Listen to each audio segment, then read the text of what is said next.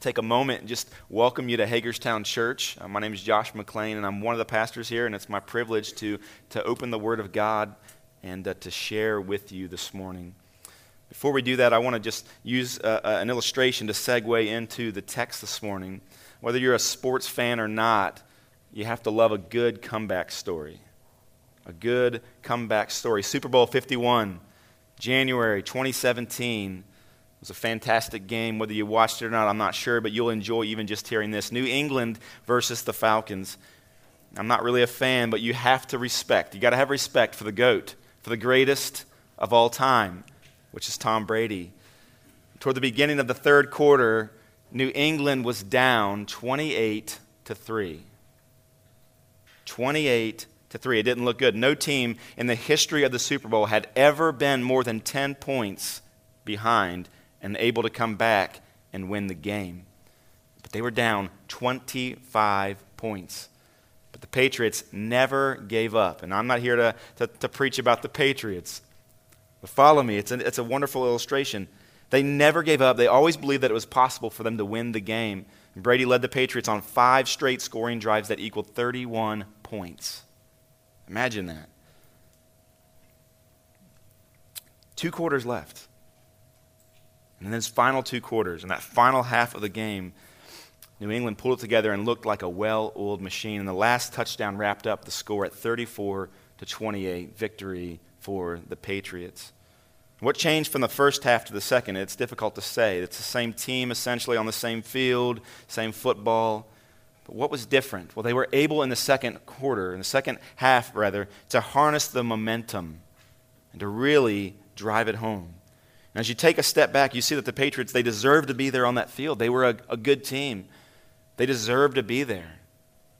They had what they needed to win that game. They worked hard even that week to be in the best possible shape and to perform that night.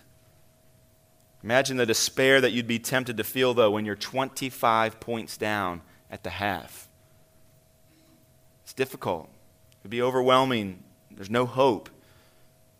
It's never been done before. You're thinking that in your mind. It's over. We're 2.5 times the greatest deficit ever overcome. We can't do it. When you're down in the third quarter, down 25 points, it's helpful to know that it's actually been done before, that a team has actually come back and been able to overcome this. I think that's a little bit about what this passage that we'll look at this morning is about. Ezra chapter 7.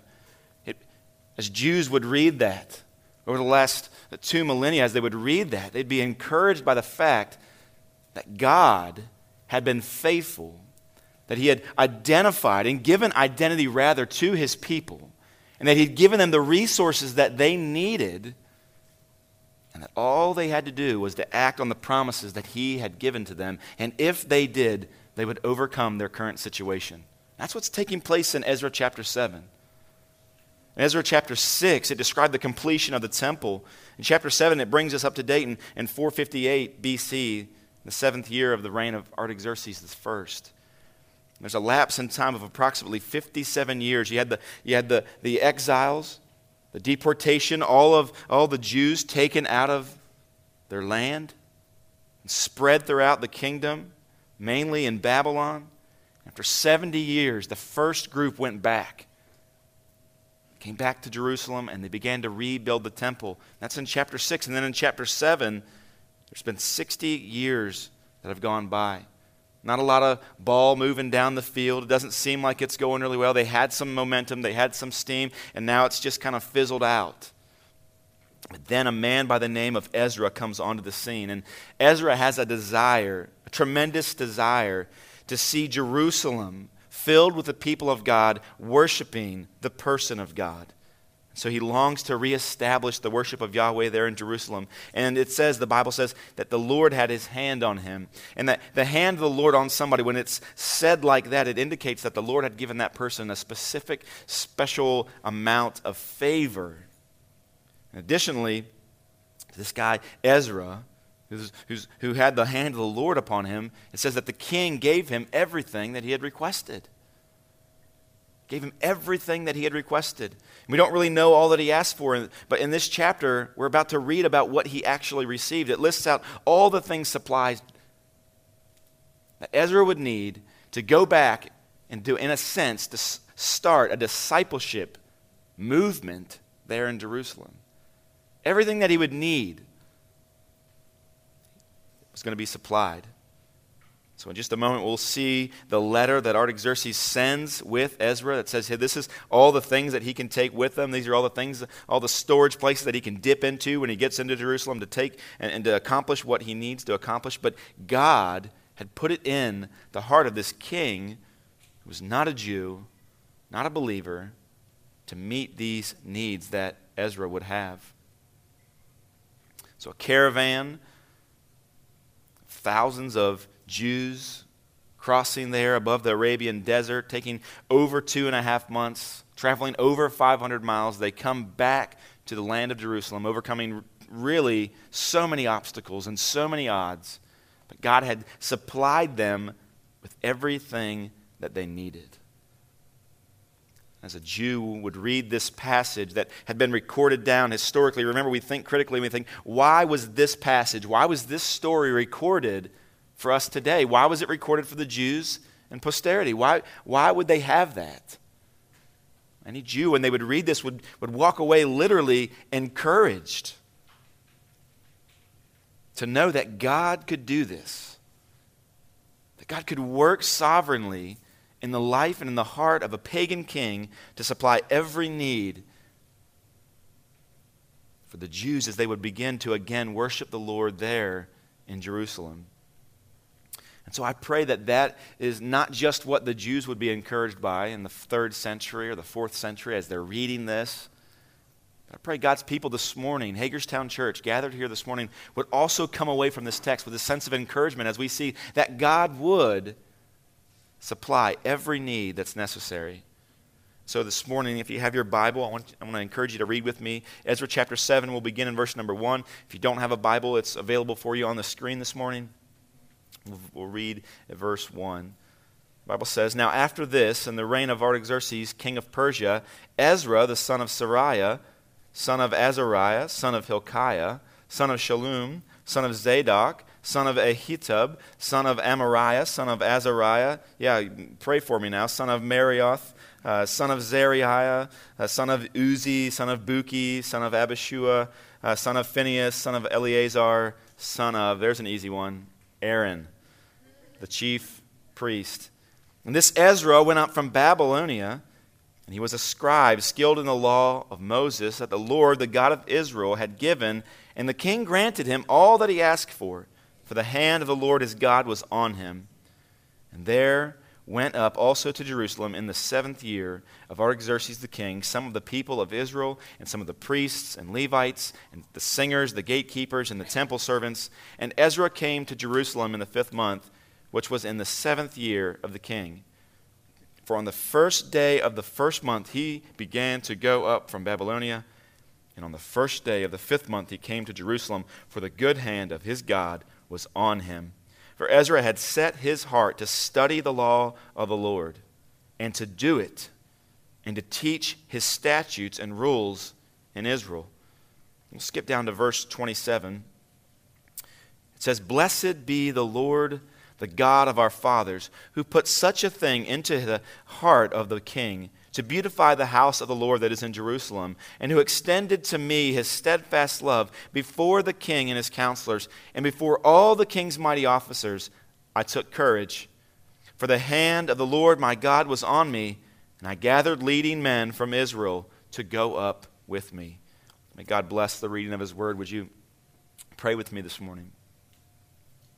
God, we thank you that you are a God that sees our need and meets it. God, that you're a God that wants to meet our need before we even know what our need is, and you've already begun to act. God, we don't even know what we do need, and yet you do. God, we pray that you would help us to take courage as well, as we consider the plight that we have as Christians in this day and age, as we consider the call and the command that you've placed on our lives to make disciples. here in Hagerstown and around the world, God, it seems daunting. It seems impossible. It seems as if we can't do it, and yet we know that you've commanded us to do it. You've given us the identity that we need to do it. You've given us the authority. God, you've met every single need that we have. God, give us the faith to believe that, and we would act on that. Ultimately, that we would take courage, that we would preach your gospel and call sinners to repent and trust that you will bring that to pass. God, you're faithful to your word. We claim that this morning, and we ask these things in the name of Jesus. Amen. As I said a moment ago, any Jew living in the 4th century, as they would read this passage, what would the takeaway be? They would literally be encouraged. They would literally be come to the place where they took courage because they would see that what was lost was then able to be reclaimed. A father reading this to his son in the 3rd century BC might have said something like this. You see, son, it may appear that the Messiah will never come, and that will never have redemption, that will never be restored entirely, that will never be rescued. But with God, son, listen, all things are possible. That's what a father would have said to his son in those days. And now throughout the years, we can say the same thing. Even this morning, as we look at this passage, we can walk away saying we can have confidence knowing that God will give us fruit, that God will meet our needs as we seek to make disciples and fulfill the Great Commission, the great command that rests on our shoulders. He's already given us what we need. And so what's your takeaway for this passage this morning? What has been lost and stolen is now able to be reclaimed. What has been lost and stolen is now able to be reclaimed. And so because of that, Christian, take courage. God is with us. He has supplied everything that we need to accomplish the task that is before us. And we'll see that as we walk through this story, this account, the life of Ezra. And so we'll look at 3 things this morning. The first thing that we'll see is Ezra's identity. We'll see Ezra's identity. As we move on down, we'll begin to see his opportunity. He had quite an opportunity, Ezra's opportunity, and finally we'll see Ezra's action. And so the identity, the opportunity, and the action. There in verses 1 through 6, we'll look first at Ezra's identity. Ezra's identity. The Jewish tradition has quite a bit to say about our boy Ezra, quite a bit to say about him. As a matter of fact, they claim that he established the system of synagogue worship while in Babylon. That's quite a feat. It's very interesting. We wonder where this synagogue practice even come from. Well, tradition has it that Ezra instated it while they were in exile. Played an important role, even, they claim, in the formation of the Old Testament canon. It's even claimed that he wrote books like Chronicles, Nehemiah, Esther, and the one that bears his name, Ezra. Many claim this. And whether these actions are true or not, we can't know them for sure, but what we can deduce from this is that he's quite a guy. He's quite a character, and it lines up with what the Scriptures are telling us in the first 6 verses of chapter 7. In fact, Ezra has been regarded by many to be a bit of a second Moses. Think about that. To claim that somebody was almost like a second Moses. Imagine all the things, all the ways that God used Moses in the life of his people. And then for somebody to say, oh, you're similar to Moses, you're like Moses, that would be quite a feat. It would be quite an accomplishment. But this passage makes another point very clear. I don't want to get off into just wondering and guessing. It makes some things very clear. Specifically, it tells us that Ezra came from a priestly line. That Ezra came from a priestly line. The genealogy of Ezra, it's right there in verses 1 through 5. It begins with Ezra, and it works its way back in history to the time of Aaron, who was the first high priest. Who was the first high priest of the tabernacle when they were in the wilderness wandering time. And Aaron was the brother of Moses. And he was there when the law was first given. And Ezra could trace his line all the way back to him. And that qualified. The fact that he could do that qualified him to be a high priest, or a priest rather, himself. You see, he had to be a Levite to be a priest. Didn't necessarily have to be in the line of Aaron, but he had to be of the tribe of Levi. And it gave him, therefore, the authority to be a teacher of the law in Israel and in Jerusalem. But you might ask, what exactly is a priest? What does a priest do? Well, all priests are defined primarily by their intercessory role. So a priest would intercede on behalf of God's people, both relaying messages, from God to the people, helping the people to understand the very word of God as it was relayed and shared. And also in the sacrificial system, as they worked in the tabernacle and later in the temple, caring for those positions there. But again, it was a big part of what they did was to intercede. Did you know this morning, Christian, that if you are indeed a Christian, that you are of sorts a priest? That you are a priest as well. I don't want to get all weird on you, but I want to explain to you what I mean by that, and what the Bible means about that. All priests, again, are defined by their intercessory role. And as Christians, we are called to be intercessors. That we would intercede in certain ways, in certain forms and fashions. After the time of Christ and the work that he did on the cross, God has become equally accessible to all, and every Christian has equal opportunity and potential to serve God and to worship him. You see, as the church, we intercede for one another. That's something that we're called to do on a regular basis. And church, I hope that you truly do that. Every Sunday we make the plea, would you share with us what you're going through? Would you share with us the struggles, the prayer requests that you would have? Write them on the Connect card, put them in the box, and we'll pray for them as a church. We'll send those out when it's appropriate to the body. But it shouldn't just be relegated to that area. As Christians, as a church, we should be interceding for one another naturally. As we come to know of issues that we struggle with, both with sin and circumstances, we would intercede on behalf, asking God to strengthen one another, to give us greater faith, greater repentance. But we don't just intercede on behalf of one another for the church. We also, as Christians, are called to intercede on behalf of those who are lost and dying in this world, lost without the hope of Christ. Not only do we go to God and intercede in prayer, but we also intercede as we relay the message of the hope of Christ that we find in the gospel, and that is this: that as sinners, God's condemnation and his wrath is upon us. That if we sin, and we all have, we're destined and damned for hell. And the good news is this, that if we will repent of our sins and place our faith in the work that Jesus did on the cross, that we can receive forgiveness. And as intercessors, what do? Well, we share that on a daily basis. We ask God to allow us to see the world and to see our city the way that he sees them. Those who are lost and in need of a Savior.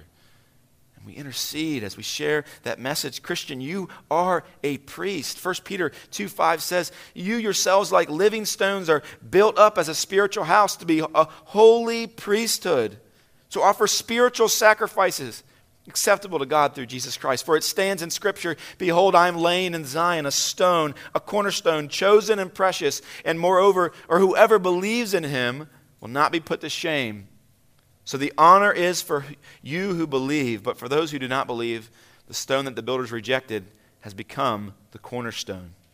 You know, it's important that we see Ezra's bloodline, because he was a priest. It gave him authority. Gave him responsibility. And so does yours. So does your bloodline. As you consider who it was that shared the message of the gospel with you, who preached that to you the first time, where you were when your eyes were opened to the truths of the gospel, consider your own bloodline. Can yours be traced all the way back to the high priest? We'll talk about that just in a moment. There's nothing wrong with celebrating your godly heritage.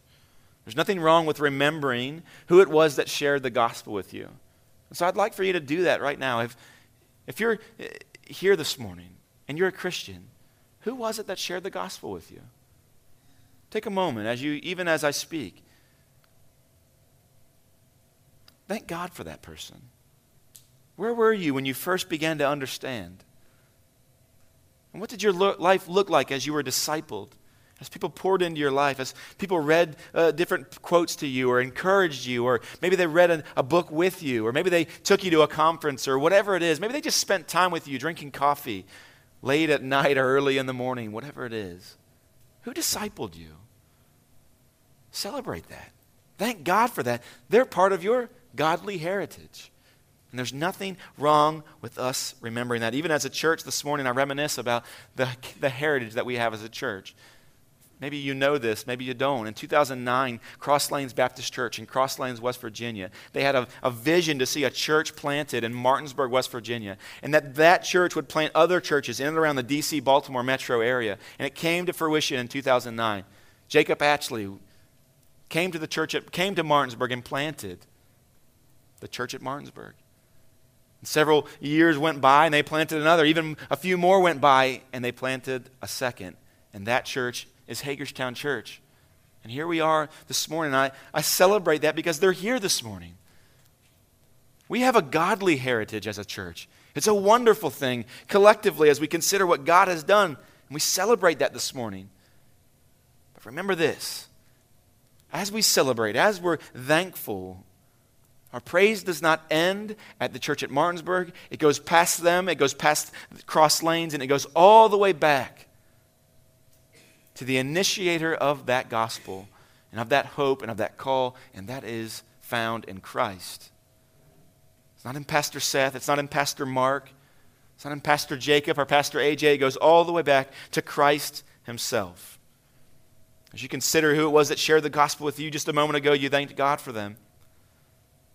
Again, we trace our heritage individually farther back than just those who discipled us and led us to the Lord. It goes all the way back to Christ. We should never be enamored or stuck on them. It's not about them. It's always about Jesus. In 1 Corinthians chapter 3, verses 5 through 9, Paul is addressing some divisions that were caused by pride there in the church at Corinth. And as he does, he's helping them to see that they're overemphasizing their godly heritage, or at least the beginning stages of it. Many people were thinking that they were better leaders or better qualified to be leaders or better Christians because certain apostles or people had shared the gospel with them or even baptized them. And Paul's saying, that's foolishness. And he squashes it. That's unhelpful. It's not true. He's not saying don't think about them, don't thank God for them, don't celebrate that, don't try to imitate that. He's not saying that. Let's see what he says. In verse 5, Paul says, what then is Apollos? And what is Paul? They're both servants through whom you believed, as the Lord assigned to each. Paul says, I planted, Apollos watered, but God gave the growth. So neither he who plants nor he who waters is anything, but only God who gives the growth. He who plants and he who waters are one, and each will receive his wages according to his labor, for we are God's fellow workers. And the analogy shifts here. He goes from growth and planting to the building. And he says, you are God's field, but you are God's building. Verse 11, he says, for no one can lay a foundation other than that which is laid in Jesus Christ. You see, he says, you can trace the edifice, the buildings, the walls, the siding, the front door. You can trace it all down to the foundation, and that is laid on Jesus Christ and Jesus Christ alone. So as we see Ezra's testimony, Ezra's genealogy, his bloodline, how is this all connected? Well, Ezra doesn't just say, this is my dad, this is the one who brought me into this world, this is the one who discipled me. He goes past that to his grandfather and his father and his father and his father, all the way back to the high priest. And we as Christians this morning, we should do the same thing. You see, our high priest this morning is Jesus Christ. And he is who we trace our bloodline back to. He's who we trace our genealogy back to. And he is who we receive our authority from. You see, the one who discipled you, the one who led you to the Lord, be it your parents, your neighbor, your coworker, some pastor, whether it be a church, either way, they're all just conduits through which the grace of God flows into Hagerstown and into this place even now. So we should thank them. We should celebrate them. They're servants of God. You, many of you, even this morning, as disciplers and evangelizers, you're servants of God, but you're just conduits. It's God who sends the grace down through that. It is God who has initiated it. And so what is your pedigree this morning? Where does your authority come from this morning, Christian? It comes from Jesus Christ himself. He is the one, he is the reason why you are considered a priest this morning. And so celebrate your heritage. Thank God for it, but recognize the sovereignty of God in it. As you trace your priestly line, realize that it finds its start, its foundation, its initiation in Jesus Christ, our high priest. Maybe you're wondering this morning, am I a priest? Does this include me? All this talk, this is kind of weird, this is interesting, but am I a priest? Who is a priest? How do you come into the line of Jesus, who is the great high priest? I want to share with you, there was a similar question asked in John chapter 3. A man by the name of Nicodemus, he asked Jesus, he said, Jesus, what must I do to inherit eternal life? And Jesus says to him, you must be born again. In essence, what he is saying to that man is he's saying, you must be born into the priestly line. You must be born again. The man gets a little confused. He says, I need to be birthed again from my mother. And Jesus says, no, you've got to be born spiritually. That's what I would offer to you this morning. What does that look like, though? Jesus there in the passage told him that whoever would look to the cross of Christ and trust in that sacrifice, that they would be saved eternally and therefore would be born into the kingdom of priests. I'll paint it a little bit more clearly. God's wrath is upon those who are in sin. They will receive damnation and separation from God in a place called hell. And yet those who will repent of their sin and look to Jesus Christ will receive salvation and will be born again spiritually into this kingdom of priests. Jesus, the high priest, he made the final sacrifice for God's people by dying on the cross for them. And he interceded where we could not. Even if we were willing, we were unable. And Jesus Christ did what we could not do. He went where we could not go. He interceded for us. And now we as Christians, as priests in a way, we intercede as well. I'm going to park here and spend a little bit more time understanding this idea of priest. Specifically, as we apply it to the life of a Christian, I want to ask this question. Have you forgotten that your role is that of a priest? Have you forgotten that? We get so caught up in doing things that are okay. We mean well by them. But yet they never truly and directly intercede for people. Is that you? Have you forgotten your role as a priest? Have you neglected the duty of teaching your fellow brother and sister, even here in the church? That's what we're to do. That's what we're called to do. Christian, have you deserted your call to pray for and intercede for on behalf of this church and your brothers and sisters around the world? Have you forgotten the call to preach the gospel to the world around us? And as much as we want to think that different activities and outreaches are great, and they are, but they can't be divorced from an explicit proclamation of the good news. We can't neglect that. We can't move away from that. If we're to be successful, though, in the task that we're called to, we must recognize our identity as priests. We have to. By way of application, I want to get to the Great Commission. It seems as though we find ourselves there almost every week. In Matthew chapter 28, Jesus speaking to his disciples, he says this to them, all authority in heaven and on earth has been given to me, Jesus says. Go therefore and make disciples of all nations, baptizing them in the name of the Father and of the Son and of the Holy Spirit. Do you see there's a transfer of authority? Jesus says, I have all authority in heaven and on earth. It's been given to me. And then he says, now go. With authority, he says, go. He commands them. He authorizes his disciples to go and make other disciples. And Christian, listen, we have been commanded to make disciples. It's a command by Jesus himself to all of us. It's the work of a priest. The work of a priest. And so we saw the identity of Ezra, verses 1 through 6. And I want to jump into the second part there, and that's Ezra's opportunity. And so we saw Ezra's identity, and now let's look at his opportunity. You see, Ezra had this deep desire to return to Jerusalem to restore worship in the temple and to teach the Israelites the law of God. If you look at verses 27 and 28, it talks about how grateful he is, how excited he is, how he praises God that he wanted to do those things. He didn't have the resources, he didn't have the opportunity, and now he does, and so he praises God for that. If you look at verses 11 through 26, that right there, we skip the reading because it's lengthy, but that's the letter that Artaxerxes gives to Ezra.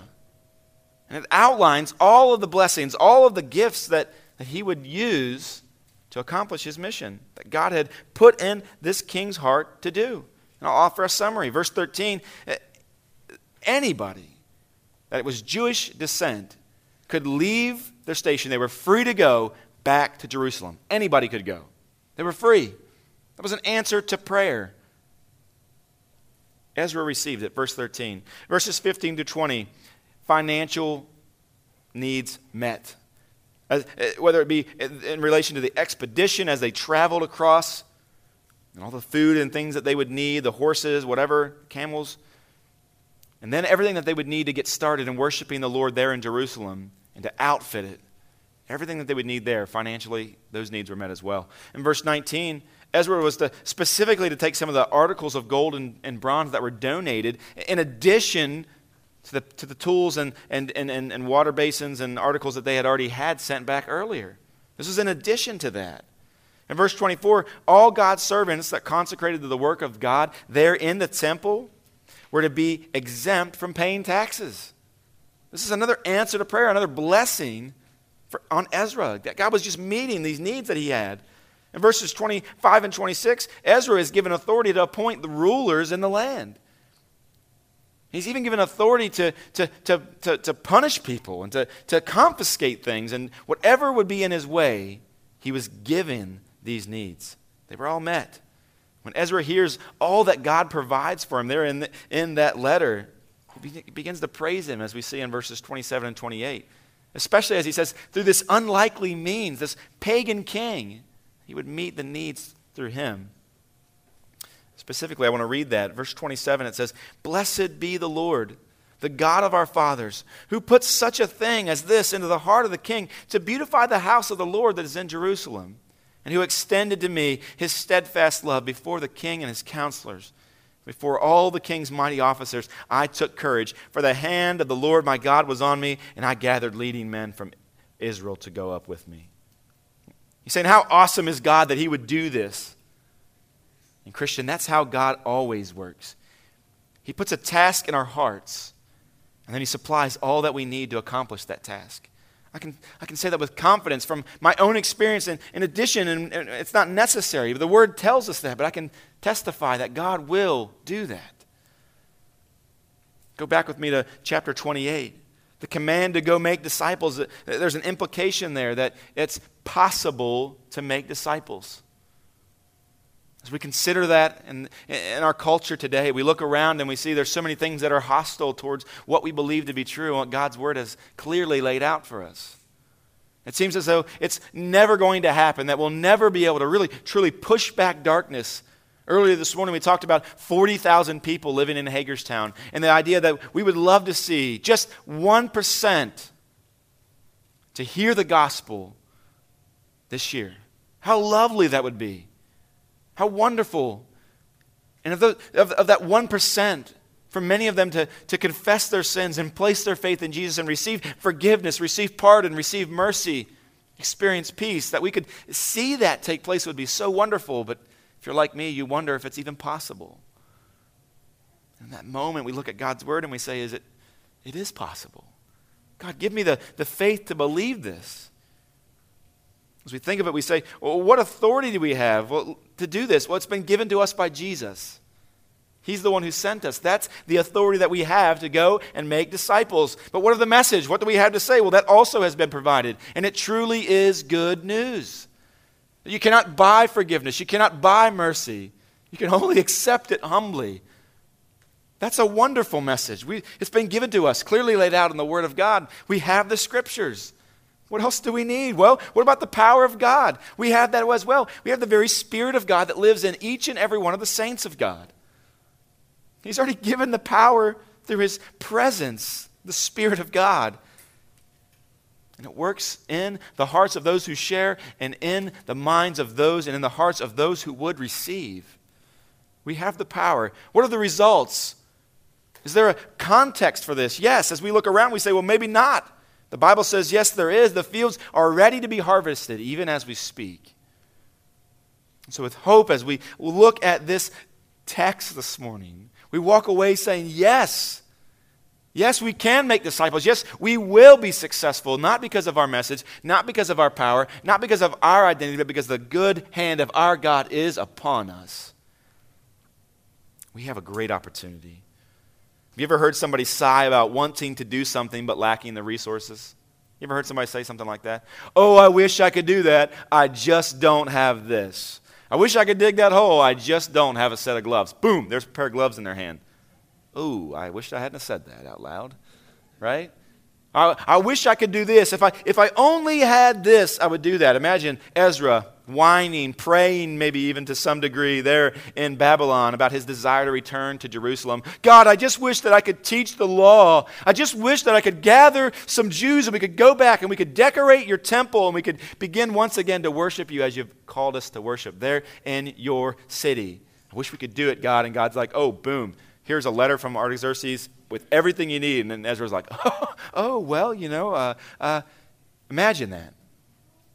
That'd be foolish, and that's not what we see Ezra doing here. No, when he receives this letter outlining all the blessings that God would give him, what does he do? He stands to the task. He runs to it. He doesn't run from it. My question for you this morning is, what will you do? I've just outlined that we have every single thing that we need, and I challenge you to show me what else we need to be successful as we share the good news of Jesus Christ with the lost and dying world. What else do we need? What other excuse will you throw up and say, this is something that we're waiting on. When we get this, then we'll do it. Don't be that guy. Don't do that. May we not be a church that just pines for souls to be saved and discipleship to occur, but to be a church that actually believes that God has called us and equipped us to do this good work, and may we take action. As we examine Ezra's opportunity, we see that he took action. Ezra's action. Verse 10, third point. Verse 10, for Ezra had set his heart to study the law of the Lord and to do it, and to teach his statutes and rules in Israel. And this is a powerful verse. This is very powerful. I want you to really catch what's taking place here. It's where the rubber meets the road. This is where it gets real for Ezra. He notices all these things to be true. He references his own identity. He's well aware of that. He sees the letter that he gets from Artaxerxes, and then what does he do? He sets his heart to study the law, to do it, and to teach it. He takes action. As I read verse 10 initially, this phrase jumped out to me. It says he set his heart. It's not a phrase common today, but it is common in the Bible. To set there, that word means to prepare, to direct. And I think of a marksman, and he's lining up his sights. He's lining up the rear sight and the front blade, and he gets them lined up on the target, and right on the bullseye, and he's prepared. He's set the rifle. And now all that's left is the trigger will need to be squeezed. And that's what it means in a sense to set. What is the heart? What does it mean when it says heart? What's that word? Well, it suggests the whole of one's being. It's not a part of a person's being. It's the entirety, all that makes up an individual. It's not just the mind or the emotions, but everything. And so to set one's heart is to determine to be successful in a certain field or in a task. To make up your mind.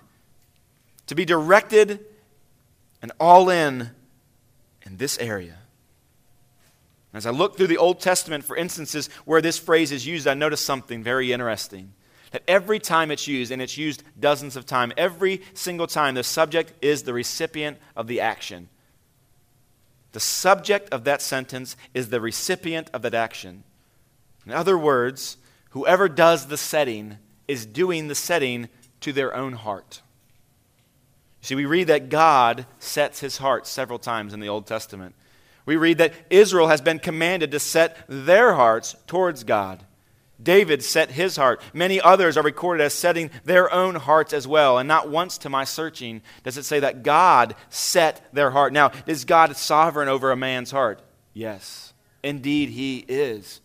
But does God also command man to set his own heart?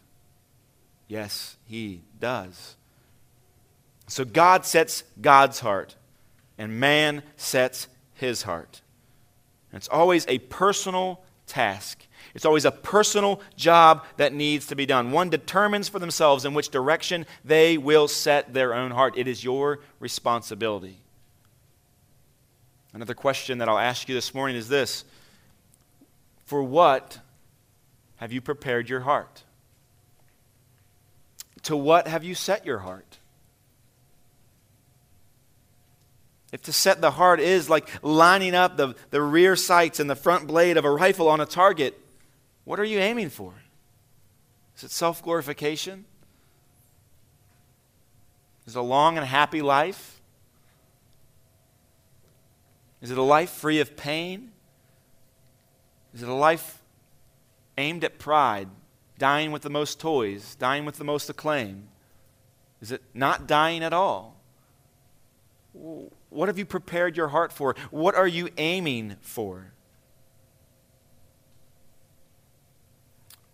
May the Word convict us this morning. May the Spirit of God reveal to us those areas in our own lives where we have set our hearts towards something that is other than God. We have set our hearts at something that is other than obeying His law and studying His law and teaching His law.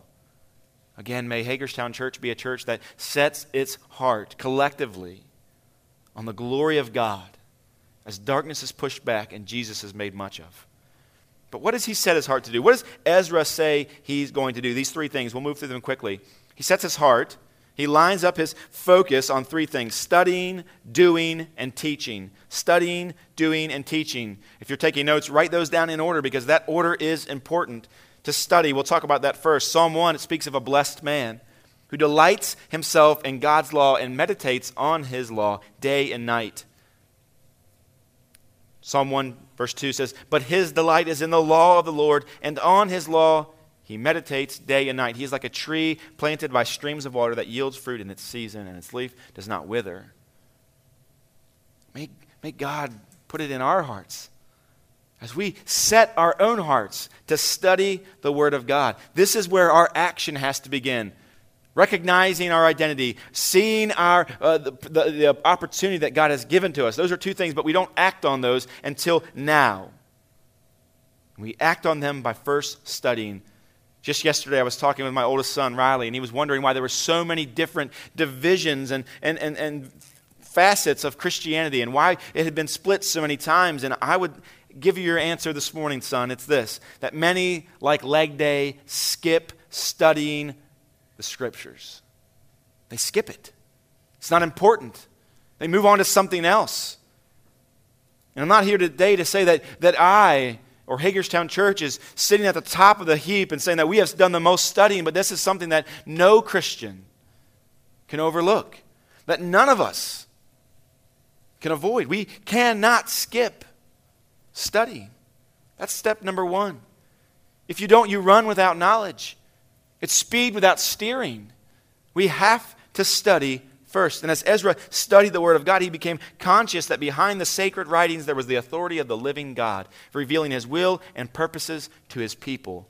Ezra couldn't get enough of it. He'd set his heart to study the Word of God. He would wrestle with the text until he would understand it. Some say that they're simply not readers, and they dismiss serious study of the sacred Scriptures. They do that to their shame, and they do that to their hurt. We cannot be a people that do that. We cannot be a people that say, well, reading is for others, it's not for me. I'm not a reader. We cannot be a people that shun study. We have to. It's what God has called us to.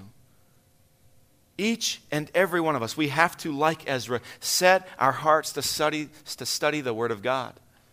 And I don't say that in some legalistic manner to heap up more responsibilities on us that that aren't in Scripture. It's here plainly. We have to study to show ourselves approved unto God, a workman that needeth not to be ashamed, so we can rightly discern, rightly handle the Word of God. If we do not study, if we neglect it, we do it to our own hurt, and we do it to the hurt of Hagerstown and to the glory of God. We've got to be a church that studies. And this year has been a year marked with personal Bible study, and I want to just take a moment and ask you, how's that going for you? How's that going? We started the year by agreeing together as a people. And if you're just here this morning, you're wondering, I didn't agree to that. But we started as a church saying we were going to read through the Bible together. I'm going to encourage you, if you've fallen away from that, get back on. Get back to it. Study the Word of God. Take it seriously. Join a D group. Many of you are seeking that or in finding community around the Word of God. I would encourage you to continue in that very thing and studying the Word of God.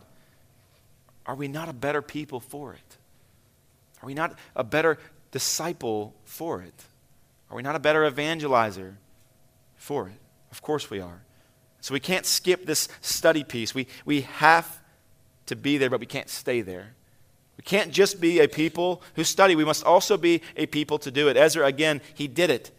He didn't just study. He wasn't just a brainiac. He didn't just have a pocket protector. He had walking shoes. He actually put it to practice. He got out of the study and he went and he applied it to his own life. And we must be a people that do the very same thing.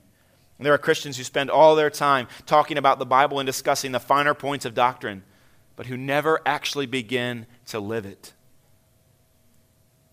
May that not be said of us. And if it is, may it be said no longer. There has to come a point where we descend from our ivory tower, we stop chattering and preaching amongst ourselves, and we start applying the very words of God and the laws of the Lord in our lives. And James warns against those who would be hearers of the word and not doers. Again, may that not be said of us. May that not be said of you. Not a one. That we hear the word, but we don't do the word. Let's study the word. Let's hear it. Let's pour into it. Let's pour ourselves into it. Let's pour it into us, but let's not just stay there. Let's be a church that acts. It's a step that we cannot afford to skip either. It's the very definition of hypocrisy. To study something and to teach something, but not to do it. And not to follow through with it. Would that God would give us a people, each and every one of us, a church full of D group leaders and pastors and servants and deacons that do just this, that study the Word of God and do it. Would He give us a church full of fathers and mothers and brothers and sisters who do this, who study the Word of God and then do it? What would our church look like if we were full of D group leaders who everything that we wanted to see in a church we did ourselves, everything that we thought was the ideal disciple and follower of Jesus Christ, if they did it, if they displayed that in their lives? This is what I'm praying for. This is what Ezra has demonstrated to us. You can't just be a church that studies. You can't just be a church that does it and makes sure that your nose is clean. You must also be a church that teaches it. And this is what we see, again, Ezra doing. He does the hard work of preparation. He studies it. He does it. He makes sure that he's in line, not just so he can teach, but because the Word of God is powerful and effective in his own life. But he doesn't stop there. He moves out to teach. It's said of Ezra, as I mentioned earlier, that he was in a way a second Moses. He would implement the restart of sorts, the worship of Yahweh there in Jerusalem. He would begin to disciple, in a sense, the Jews again. He studied it. He knew what he was talking about. He did it. And then he began to teach. Again, I move back to Matthew chapter 28. We've been commanded to make disciples, not to go. We've been commanded to make disciples. Matthew 28, that the command there, the indicative, not the indicative, but the command on us is to make disciples.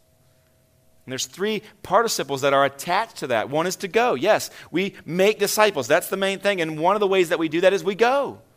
We don't just stay in our study. We don't just make sure we're taken care of. We get out of our study and we go. That's part of making disciples. Another one is baptizing.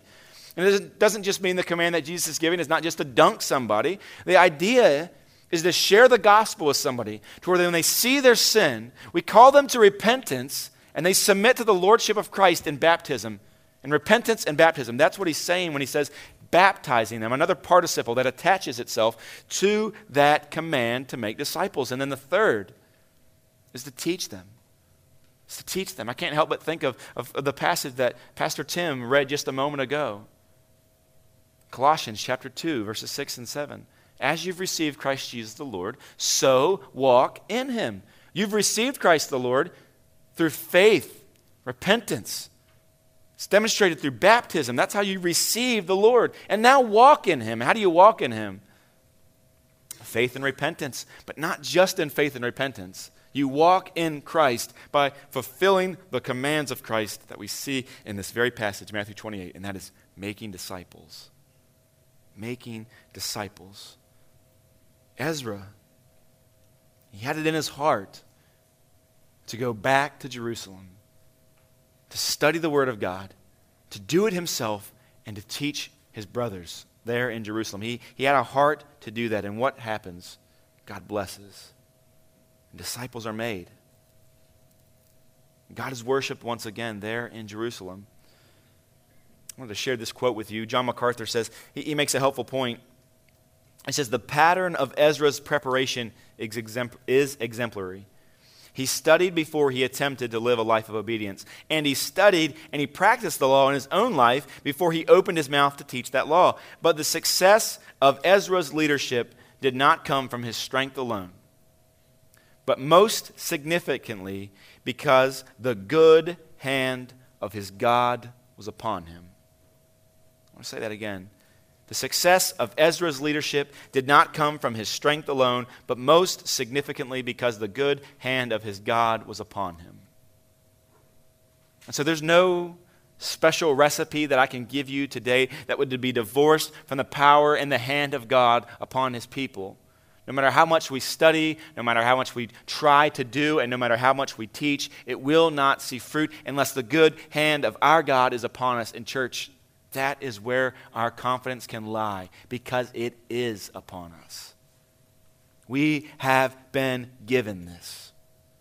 And so in Ezra's identity, we saw that he was a priest, but not just he was a priest. We also are a priest. We come from a godly line, full of power and authority, because its source is in Jesus Christ himself.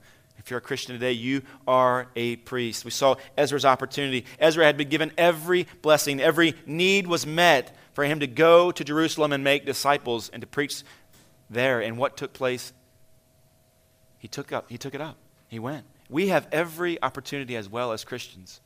We lack nothing. Every spiritual blessing that we need in order for us to be effective in the message and in our mandate, we've experienced, we see. And in Ezra's action, we see that he took action. And just as he took action, so do we. We must take action.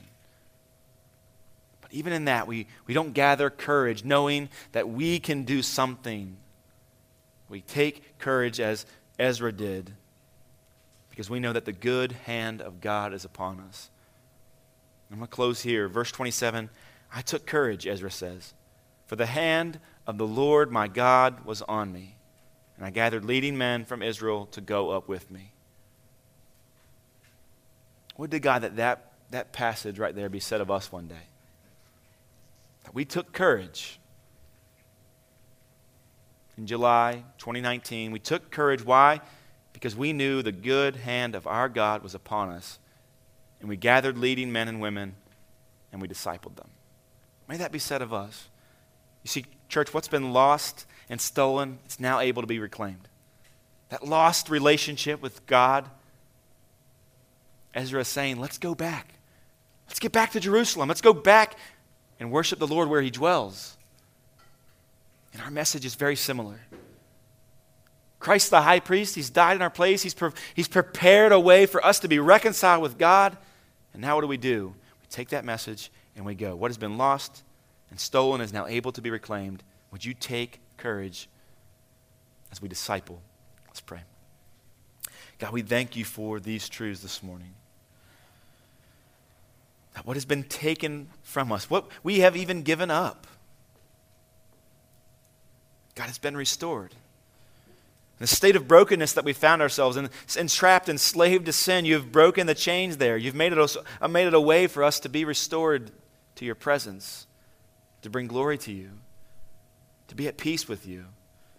So we celebrate that. We make much of you this morning. Spirit of God, we call upon you now that you would work in the hearts and lives of those here present this morning. That those of us who are holding on to sin would confess that and repent of it. God, those of us who have been shirking our responsibilities to intercede, to go, to make disciples, you would call us to that work even this morning, that we would commit to it. Jesus, those who are far from you this morning, would you draw them close? We ask that these things be done in the name of Jesus and so that you will be glorified. Amen.